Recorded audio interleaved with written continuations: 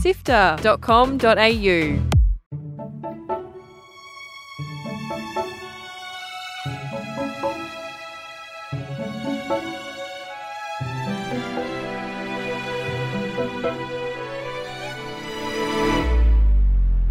It's a really cinematic kind of arcadey game, if that makes sense. I wanted to try to put those two completely polar adjectives together. It's like Journey combined with Katamari Damacy. Hi, my name is Gianni and I'm the executive producer of Sifter. Thanks for listening. Cast your mind back to 2019. Now, a lot has happened since then, but we got the first glimpse at a post-apocalyptic game, which stars an animal protagonist. You might think, oh, I wonder if he's talking about a game called Stray, which made its debut on PlayStation 5 earlier this year.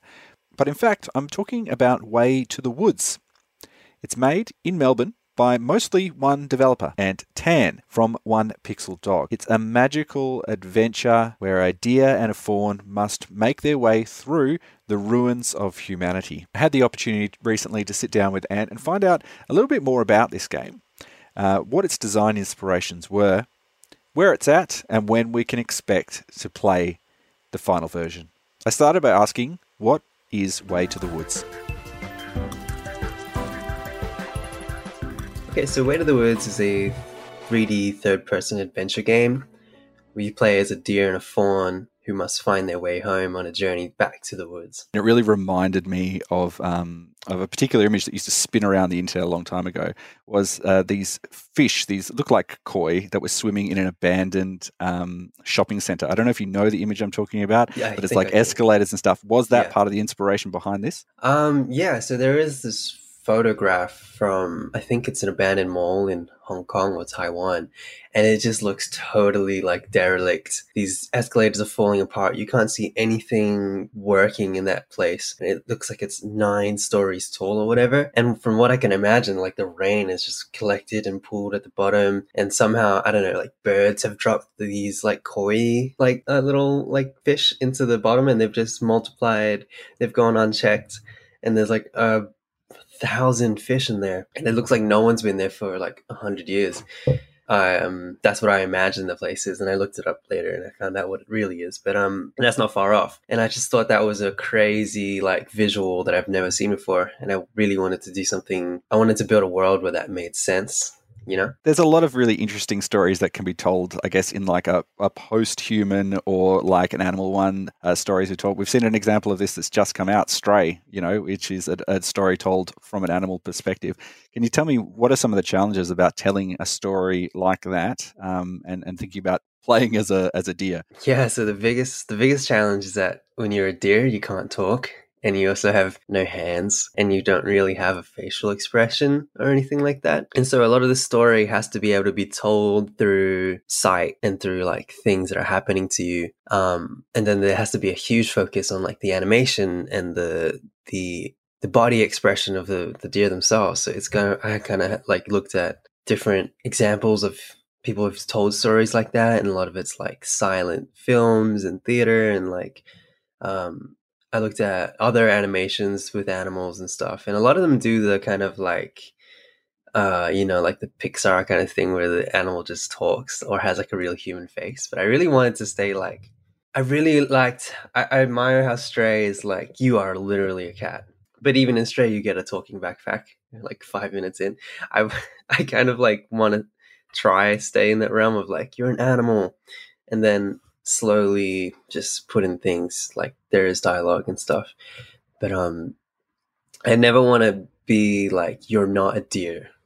No one, you don't have an absurd personality. You're just a really cool you're a really cool deer. You're not a standard deer though, because most deers don't have magical blinking antlers that illuminate the space. Can you tell me a little bit about some of the fantasy elements that are making up this game? Yeah, so there is that element of your antlers glow, and you can use them to collect light and interact with light, and you understand it about as much as a deer would, once you get it, and that is one of the things that one of the mysteries that the game presents is this like antler power, and what is it and why is it and why are you using it, and that all starts to like fold into one story thread that goes throughout the game. But yeah, the you should always about understand as much as a real deer would. So a lot of the signage might make sense to you. A lot of the like devices that you find really make sense to you. A lot of the like old human relics, like you find like a smartphone and you're just like, what is this? It's like glowing for you. That's about it. What sort of game is this to play? Is it a sort of a puzzle adventure game? Is it really a story based game? You know, how is it that people will be enjoying this when they get their hands on it? The most important adjective for me is that it's fun. Like it's a it's a like really cinematic kind of arcadey game, if that makes sense. I wanted to try to put those two like completely polar adjectives together. It's like it's like Journey combined with like Katamari Damacy. Like I kind of wanted to have a cinematic, like really genuine and sincere story put into an environment that is like intriguing and like base questions, and then combine it with a mechanic that's just kind of like fun to fiddle with. And then the the most important part of the game is that you're a deer, so the movement as a deer is like there's this gif of like a deer that's bouncing through the beach like on an ocean. And it's like a super popular gif, and I it is like the heart of the gameplay really is like this bounce button that you have. Just like in the game, it's not called jump. I think it's called sproing. So like that kind of sells the philosophy of what I want that button to do. It's like it's a fun button. There's a lot of little fun fiddly things. Like people, I looked at a lot of like walking simulator esque games and tried to think about how I could make those more fun and more engaging while staying within the scope of it. Tell me about, I guess, the contrast for this world. Are all the humans gone?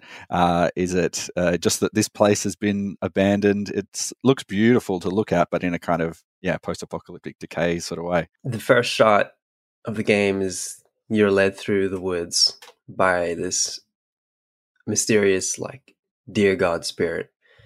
And it lures you through the woods, and as you go through the woods, you come across a creek that's just covered, seeped in this like black ooze, this ominous oil. And that's when you find out that your light power has been gifted to you so that you can clean this up. And as you clean it up, you find hundreds of relics just washed up in the creek, trash. But this trash is like kind of cool. So it's like little smartphones and little like gadgets and toys and things that have been thrown away, long forgotten about. And as you progress through the world and you get lost in it, you just you'll start to piece together the answers and what's happened here, you know. Yeah. And like the ancient conflict and tragedies that have occurred before, you know. Like little snippets that you can find and you go start to piece it together. That's my favorite thing of that post-apocalyptic genre. I spent many, many hours collecting every little tidbit I could in like Horizon Zero Dawn, for example. Yeah. Completely, you could pass the game. It's not part of the thing, but you just get that big world. You first sort of announced this game in 2019. A lot has happened in that time. What has been the process like of developing a game over the last couple of years, and where are you at? Well, in regards to what we were talking about before, like with the world and the like story, I really wanted it to be like meaty, right? But then this type of game is like the less you know, the better. So it's like writing it, imagining it for like a year, and then putting in 9 sentences about it. Like 50 words max, like explaining the words like straight on, and then having to figure out ways to really show it and feel it rather than just kind of reading it. And then kind of compromising a bit with like NPCs who can kind of give you a bit of more expository dialogue. A lot of the development process has been figuring out what is best for the game. So it like has gone in a couple of different directions, but they didn't feel like what this game should be for me. And then the ways that I wanted it to be were like hard to do, and they fail easily. So it took a lot of trial and error and a lot of like learning myself, because I didn't really know how to make this game before, in like 2017, 19, whatever. When I first started it, I was starting from scratch. Like I knew how to do the art, not very well, but and then I had to like learn how to become professional, and then do the programming and then the animations. I had help with all these things, but like I still had to do it. So it's just the labor and the skill gap between what I wanted to make and what I could make at the time. And yeah, just there's just a lot of love that has to go into a game. And so I have just immense respect for anyone who can finish a game. Yeah, it's so hard, especially when, yeah, hopefully it's worth it. And people be like, oh yeah, I kind of see how this took a long time. you know, it's not a long game. It's just a very like, I try to make everything the best it can be, that I can do it in this time period. Have you been mostly working by yourself with little bits and pieces of help from here and there, or is it a bigger team working on it? Yeah, so it's mostly myself. Like anything that touches the game is like 99% me. And then I have people who help me on things like the music. So most of the music that goes into the game is made by Ivy and Surishu.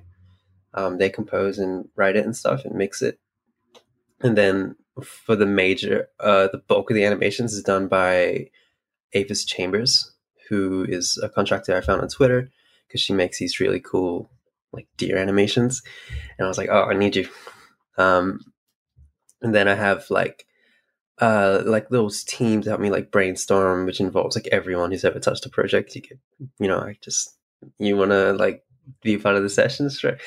And I like kind of just see artists that I like, and if I like them, then I kind of like, hey, do you want to like do a couple concepts for me, or like little props and stuff? And then you know, there's a lot of kind of with the philosophy of the game, it kind of matches that. It's just a bunch of things that I like and appreciation of things that are beautiful. I just put them in there. It's almost like a collection of pins on a Pinterest or something like that. It's all kind of come together. That's what it sort of feels like Yeah. when you're describing it. When can people, or when are you planning for people to have a chance to play this game? How far off are we from where you think you'll be releasing? So a couple of people have played the first level already, but I want to get it all done by the end of the year, and then maybe like first quarter of the next year, because it's just going to take a while to do all the translations and the marketing and then the localization and stuff. That's a little like behind the curtain.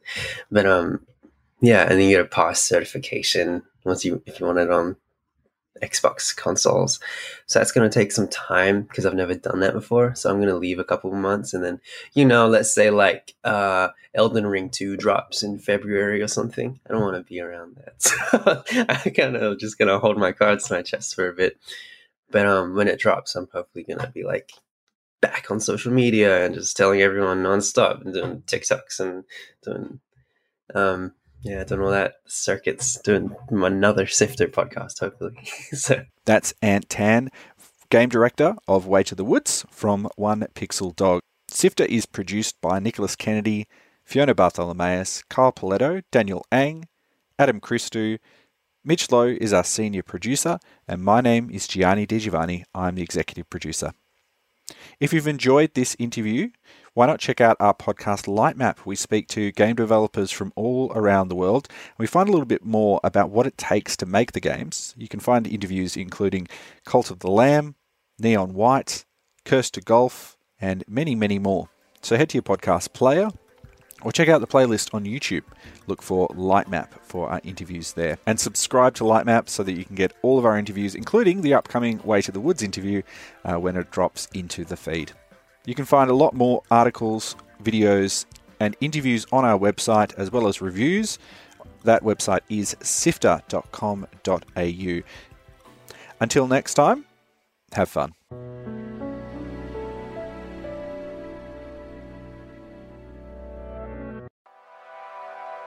Hi, I'm Kyle Paletto. And I'm Fiona Bartholomeus. And here are the top stories this week on Walkthrough, Sifter's weekly news podcast for Sunday, 12th of May. Xbox kills 4 Bethesda studios, including multi-award-winning makers of Hi-Fi Rush and Prey. Helldivers 2 players go to war, lobbing 200,000 negative reviews after Sony tries to force mandatory PSN logins on PC. Hades 2 gets a surprise early access launch this week, and it's already smashed the previous game's record. And Nintendo confirms we'll learn more about the next Switch by this time next year. You can get every episode of Walkthrough for free on Apple Podcasts, Spotify, YouTube, or on our website sifter.com.au every Sunday.